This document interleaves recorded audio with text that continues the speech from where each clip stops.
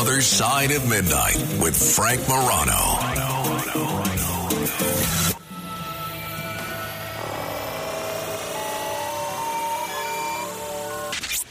The Other Side of Midnight presents The Midnight Files.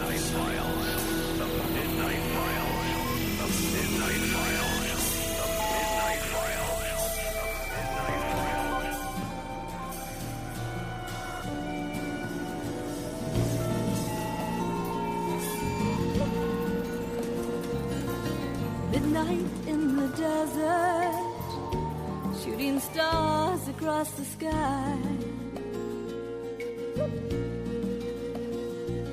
This magical journey will take us on a ride, filled with the longing, searching for the truth. Will we make it till tomorrow? Will the sun shine on you? Midnight in the desert, and we're listening. Ooh, we're listening to you. Nick Pope is one of my absolute favorite people to talk to on the subject of what we used to call UFOs and what we now generally refer to as unidentified aerial phenomenon. He's one of my favorites because, for three reasons. As a journalist, he is not hyperbolic. He doesn't look, he gives you kind of his analysis and the facts without looking to create a story where there isn't necessarily a story. And he's also one of my favorites because he's been an insider, having worked for the Ministry of Defense in what was basically their UFO watching unit.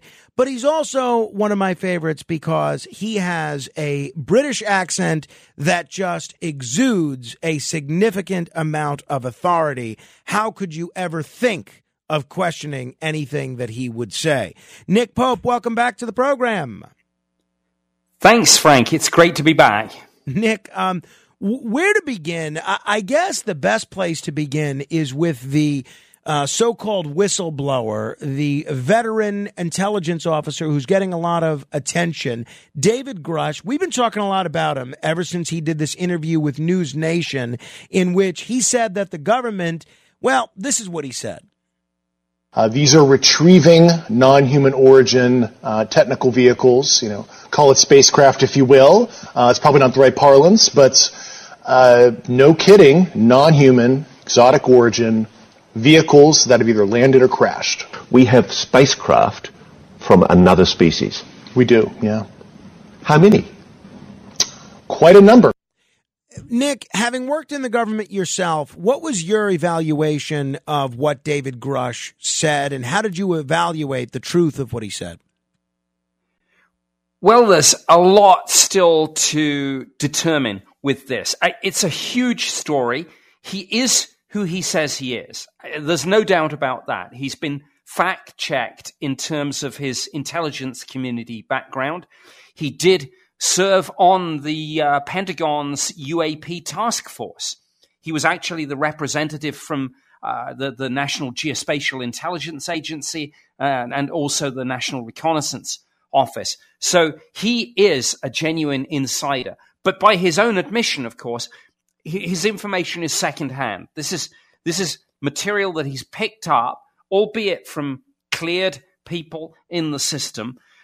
And frankly, all this at the moment is with Congress. Congress is trying to sort out what the heck is going on. And they're pretty annoyed by this, of course, because they've been given answers from the Pentagon. And now this comes along. And the accusation is, of course, that information has been improperly withheld from them.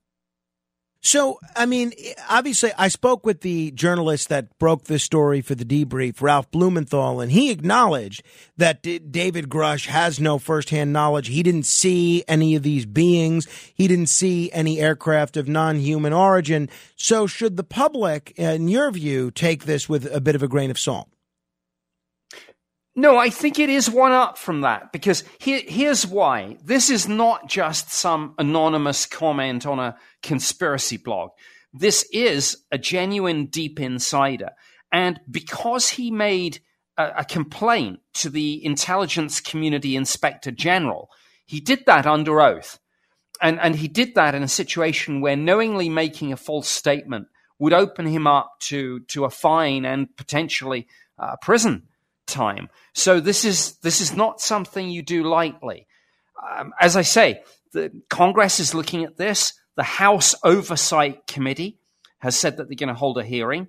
Also in the Senate and the House, the Armed Services Committee, but particularly the intelligence committees, are evaluating his testimony, and they are going after these legacy programs that he says are out there.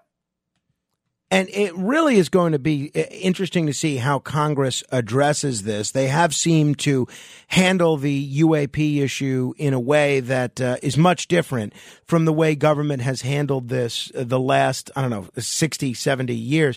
You were quoted in an article in the Daily Star as saying that there could be a power struggle being fought within the halls of government about whether to expose alien life or not. Tell us about that. What do you mean? Who is pushing to expose alien life and who is pushing not to? Well, I don't know 100% sure that anyone knows that for certain. But what I do know is this. There is a believer faction in the US government. There are a bunch of people who are serving and have served, so serving and retirees, military, government, intelligence community, absolutely believe all this is real. There's another faction that thinks it's not, or they're not sure. And frankly, there is a war going on at the moment between these two sides. And you think of the skeptic versus believer debate on UFOs as being something involving the public or the media. It goes on in government, and it's going on right now. And literally in the last day or so, news has broken that the next National Defense Authorization Act is going to have even stronger UAP language in it. They are really going after this program that some people believe is there and that has knowledge of so-called crash retrievals. You know, it's interesting that you mentioned that, and I saw that yesterday as well. Dean Johnson, Douglas Dean Johnson, who's been a guest on this show, had a great piece the guy on his website about this, and it really does seem like Senator Kirsten Gillibrand has really been a leader in getting this UAP language and UFO language into this new legislation. Do you think that Congress can really do anything to get the Pentagon to tell the truth about what's going on? Because whenever I report on these stories, there's such a feeling of cynicism among people that believe that the government is hiding information. They basically shrug and grunt and say, well, they're still not going to give Congress what they want to know. Is that cynicism well placed, Nick? I think it is. And I say that as someone who's served for 21 years in government myself. It is. But what they're doing this time round is very clever. They're going after the money. And they're saying, look, if you don't have congressional oversight for any special access program on this subject, and we find out there will be no more funds. And not only that, it will be illegal if funds are used for anything that does not have congressional oversight. Because, of course, David Grush, and this is where we started, has said that there was a deliberate attempt to subvert Congress and to prevent them from carrying out their lawful and constitutional oversight duties on this. So going after the money, threatening to pull the plug on the funding, is a very clever tactic. We're definitely wishing Senator Gillibrand the best of luck on that front. So one of the things that we've heard, and if people are tuning in, we're talking with Nick Pope, who worked for the British Ministry of Defense. Now he's one of the leading ufologists and journalists covering this stuff in the world, quite frankly. One of the things that we've heard is that the government may have played a role in reverse engineering some UAP technology. We've heard a lot about this really since Roswell. And part of the Gillibrand agenda seems to be to get the Pentagon to disclose whether, in fact, there is this secret UFO technology program. One question I would have, though, is your work with the British Ministry of Defense. Would you know if the British government had a similar UFO technology program? Well, I think I would have known, but of course you can't prove a negative. I had a TSSCI security clearance. I had the need to know, but you can never be 100% sure that there wasn't some other shadowy program in the background that was hidden from all of us who thought we were handling the policy on this. But one interesting revelation that came up actually on May 31st, when NASA had their last meeting on this, Dr. Sean Kirkpatrick, who heads up the Pentagon office handling this, he said that the first Five Eyes panel had just been held on UAP. So the Five Eyes Intelligence Sharing Alliance, of course, is the United States, the United Kingdom, Canada, Australia, and New Zealand. And so this is very interesting because it does now suggest that there is an international conversation, certainly within the intelligence community, starting on this. And again, this is another strand to all of this. Interesting. Let me ask you about something that happened in Las Vegas. And this is one of those things that seems so fantastic and so unbelievable that I just assumed within a day or two we would see a news report that this was a prank or a hoax. And it all began with this 911 call to the Las Vegas police. Okay, what's going on over there? Okay, lady. Me, my dad, and my brother, we're working on a truck in our backyard. And we have a big lot outside, right? Correct? Okay.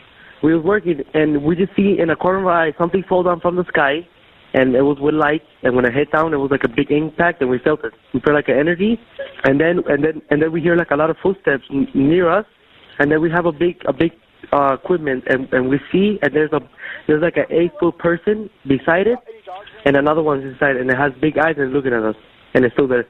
Okay, where is this on your property? In my backyard. I swear to God, this is not a joke. This is actually, we're terrified of it. So there's two people or two subjects that are in your backyard? Correct, and they're very large. They're like 8 foot, 9 feet, 10 foot. I don't know. They look like aliens to us. Big eyes. They have big eyes, like I can't explain it. And big mouth. They're shiny eyes, and they're not human. They're 100% they're not human. And then the police respond to the scene, and part of the body camera footage captures this. What'd you see? It was like a big creature. A big creature? Yeah, like around 10 feet tall. I'm not going to BS you guys. One of my partners said they saw something fall out of the sky too, so that's why I'm kind of curious. Did you see anything land in your backyard? Or they see like a big? That's what they say. They see like a big something with light. Nick, what is your evaluation of this story? What do you make of it? Well, if you'll forgive me for a little light-hearted comment, it definitely proves that what happens in Vegas does not stay in Vegas because, the world is talking about this. But I've got to say, I'm a little skeptical about this one. I mean, 8, 9, 10 feet aliens in the backyard. Come on. What I do think is interesting is that this story, although it happened a while earlier, it really got traction in the same week as the David Grush story took off. And, with my conspiratorial hat on, I would almost say that it looks like a psyop where someone is kind of trying to put this, I think, obviously fake story out to maybe try and throw a little shade on the David Grush story and make people in Congress who are just beginning to say we should take this seriously, make them back off for fear that they'll be associated with something that's going to, frankly, look crazy. Well, hey, that is as good a theory as anything I've heard on it. Nick Pope, it is always a treat to talk with you, my friend. I appreciate you staying up late with us and being on the radio, and it's always enlightening. Thank you. Nick Pope, if you want to learn more about him, check out some of his books, read some of his articles. You can go to nickpope.net, nickpope.net. Fascinating man, a brilliant man. 800-848-9222 if you want to comment on any portion of our discussion. That is 800-848-9222. This is The Other Side of Midnight. Straight ahead. The Other Side of Midnight.